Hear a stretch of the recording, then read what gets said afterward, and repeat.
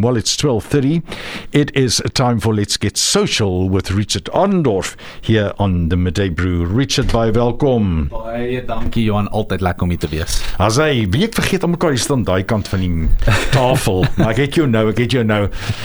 Ons gaan vandag praat oor platforms. Nou, ek is so bietjie, my liggie skyn dof, verduidelik vir ons platforms. Platforms, dit is baie belangrik om te verstaan wat 'n platform is.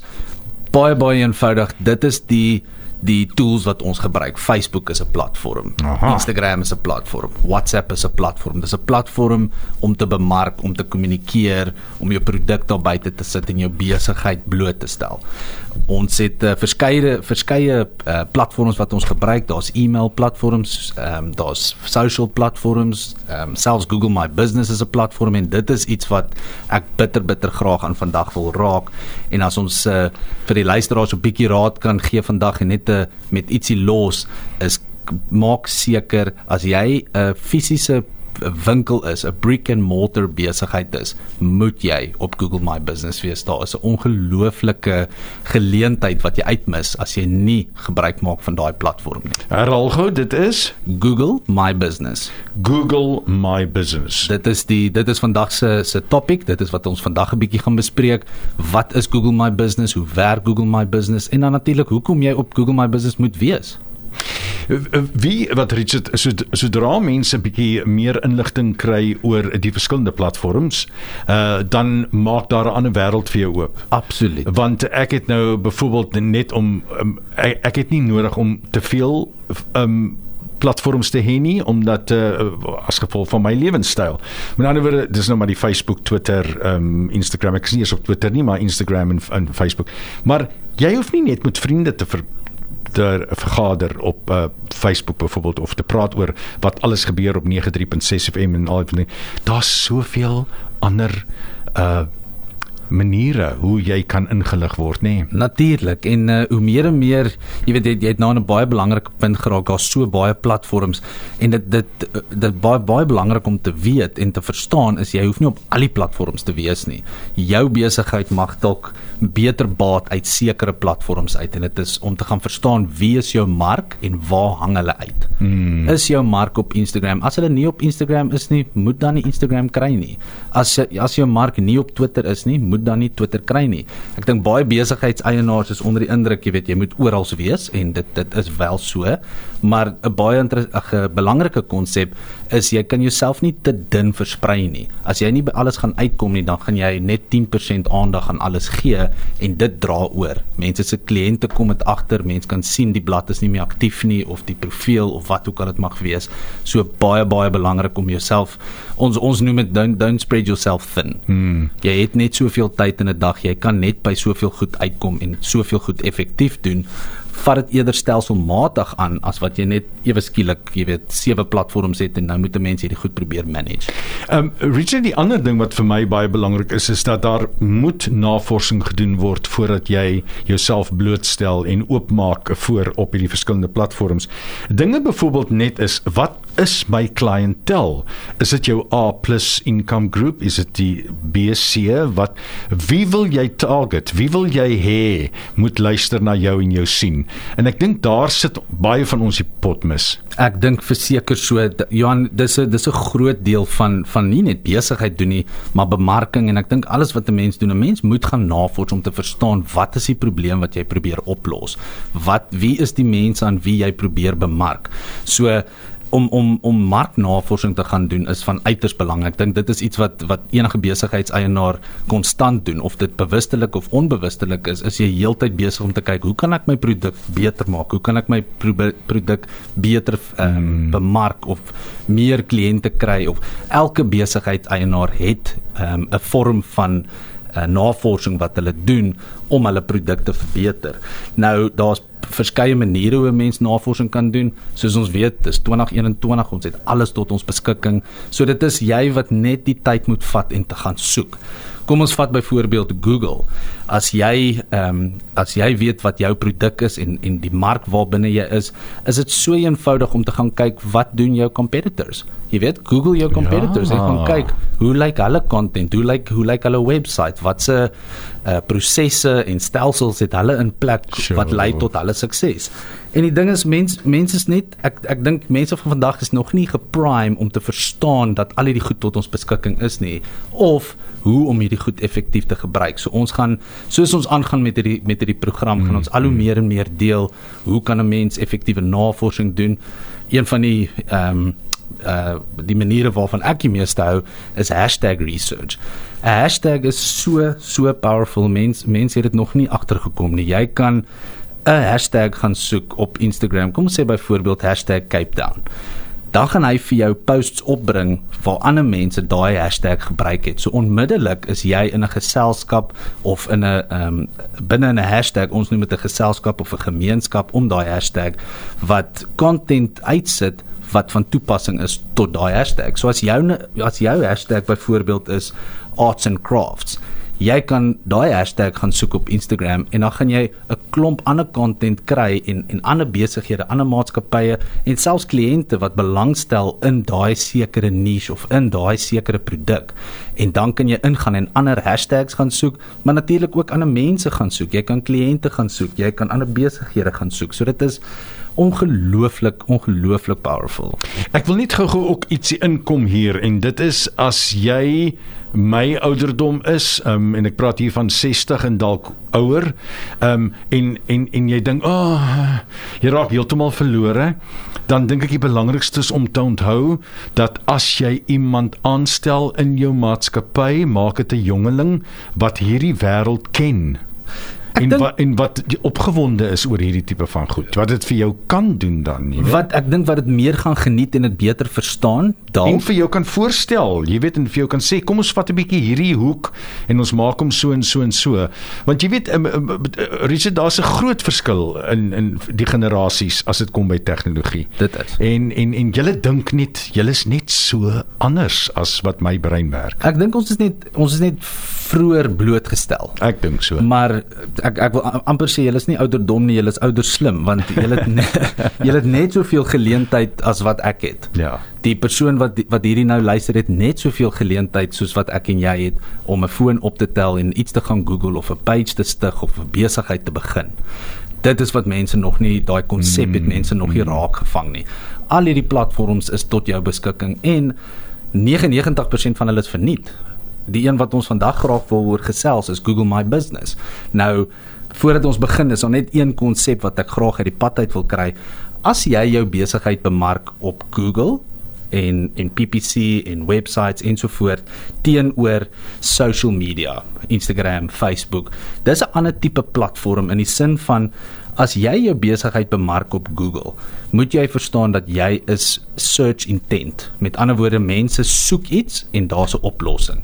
Ek soek 'n mechanic naby my, ek soek 'n radio station near me. Die eerste ding wat gaan opkom is wat vir jou van toepassing is. So dit is search-based. Social media aan die ander hand is disruption. Jy maak nie Facebook oop om te gaan kyk waar is die volgende special nie. Jy maak Facebook oop om te kyk wat maak jou vriende, wat het jou ma die naweek gedoen, of jy weet, waar is daai snaakse video's wat jy kyk, en dan ewe skielik is daar 'n advertensie, of ewe skielik is daar ietsie van 'n produk of 'n ding. So die konsep wat belangrik is social media is disrupting. Met ander woorde, jy was besig om iets te doen en toe haal ek jou aandag af, waar Google is search intent. Met ander woorde, jy soek aktief vir iets en Google lewer dit vir jou. So dit is 'n baie belangrike konsep om te verstaan. En dit is hoekom dit van uiters belang is, veral vir 'n fisiese besigheid. Ek praat nou van 'n tradisionele brick and mortar besigheid, is om op Google My Business te wees, want as mense gaan soek vir jou dienste of jou produkte, dan kan jy verskyn op Google Searches. Dit is mense wat aktief soek na 'n oplossing en dan verskyn jy. Om Google My Business te stig kos absoluut R0. En dit is so eenvoudig en maklik om te manage soos wat dit is om 'n Facebook blad te manage. Ek gesels met Richard Adendorff. Let's Get Social with Richard Adendorff. Dis elke Woensdag om 12:30. Every Wednesday at 12:30 here on the Midday Brew 93.6 FM. Ek en jy gaan nou musiek speel en dan gaan ons terugkom en dan gaan ek saam met jou deur hierdie hele Let's Google My Business of Google My Business gaan. Fantasties. En dan kyk ek, soos wat ek en jy dan gesels, kyk ons wat gebeur op die skerm dan verder vorentoe. Fantasties. Ons praat oor platforms vandag. Let's get social with Richard Ardendorf here on 93.6 FM. Michael Bolton, sole provider here on 93.6 FM. Let's get social with Richard Ardendorf here on 93.6 FM on the Midday Brew. We're talking about platforms when it comes to social media. Richard, nou gaan ek en jy gou, ek maak gou hier oop. Ek gaan net wat? Google en ek gaan My Business. Daar sê Google My Business. Moet ek skryf Google? Jy kan hom skryf. Ek skryf Google en ek gaan dan My Business. Korrek. Right. En daar is jy onmiddellik klaar daar. Al wat 'n mens nodig het is 'n Gmail account of 'n gewone e-mailadres kan 'n mens ook mee opteken, maar dit is maar die beste om die Gmail account te gebruik. Mense is binne in daai ekosistem. Ja, nee, dis die roete wat ek sou voorstel met ander, want almal het dit, nê? Nee. Korrek. Nou ek het nou my besigheid is nou ek het 'n werktuigkundige en ek sal baie graag meer wil vorentoe gaan en ek het nou promosie vir ouer garde dat as hulle motors inbring dan kry hulle 20% afslag of whatever die geval mag wees. Nou wat doen ek nou? So heel eerstens natuurlik het jy nie Google My Business nie, so mens moet opteken vir Google My Business. Soos wat jy opteken is, nee, ja, wat verniet is en dit is dan waar jy jou eerste punt is om te begin om jou besigheid te stig. So daar gaan jy jou inligting insit. Wat se ure is jy oop? Wat is dit wat jou produk is? Jy kan foto's daarop deel. Wow. Baie dieselfde as 'n Facebook blad. En alhoewel baie mense sal sê dit is nie 'n social platform nie, Google My Business is nie 'n social platform nie en tot 'n mate stem ek saam, maar daar is soveel funksionaliteit ingebou daarin dat dit al hoe meer en meer social begin raak.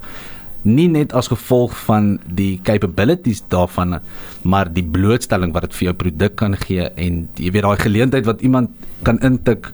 Ek is op soek na 'n salon naby my of ek is op soek na 'n loodgieter naby my en jy kan lys verniet. En ook as jy bietjie kom ek verduidelik gou vir jou iets, Richard. As jy van my generasie is, nê, sodra en ek sien dit baie met ons ouer garde hier by die radiostasie ook.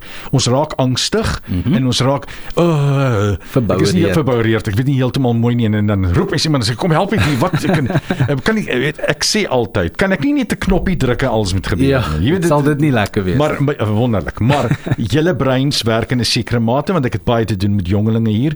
Julle het 'n sekere orde wat julle in julle brein ingebore is, sê ek altyd, want julle weet die roete om te gaan. Nou as jy vashak by Google My Business, moenie angstig raak of dit net laat los nie. Kry iemand om jou te help. Ek wil amper jou daar stop Johan en sê, weet jy, probeer eers dit self doen en die rede hoekom is nie net om te leer nie, maar hierdie platforms is gebou om dit eenvoudig vir jou te maak. Dit is stap vir stap.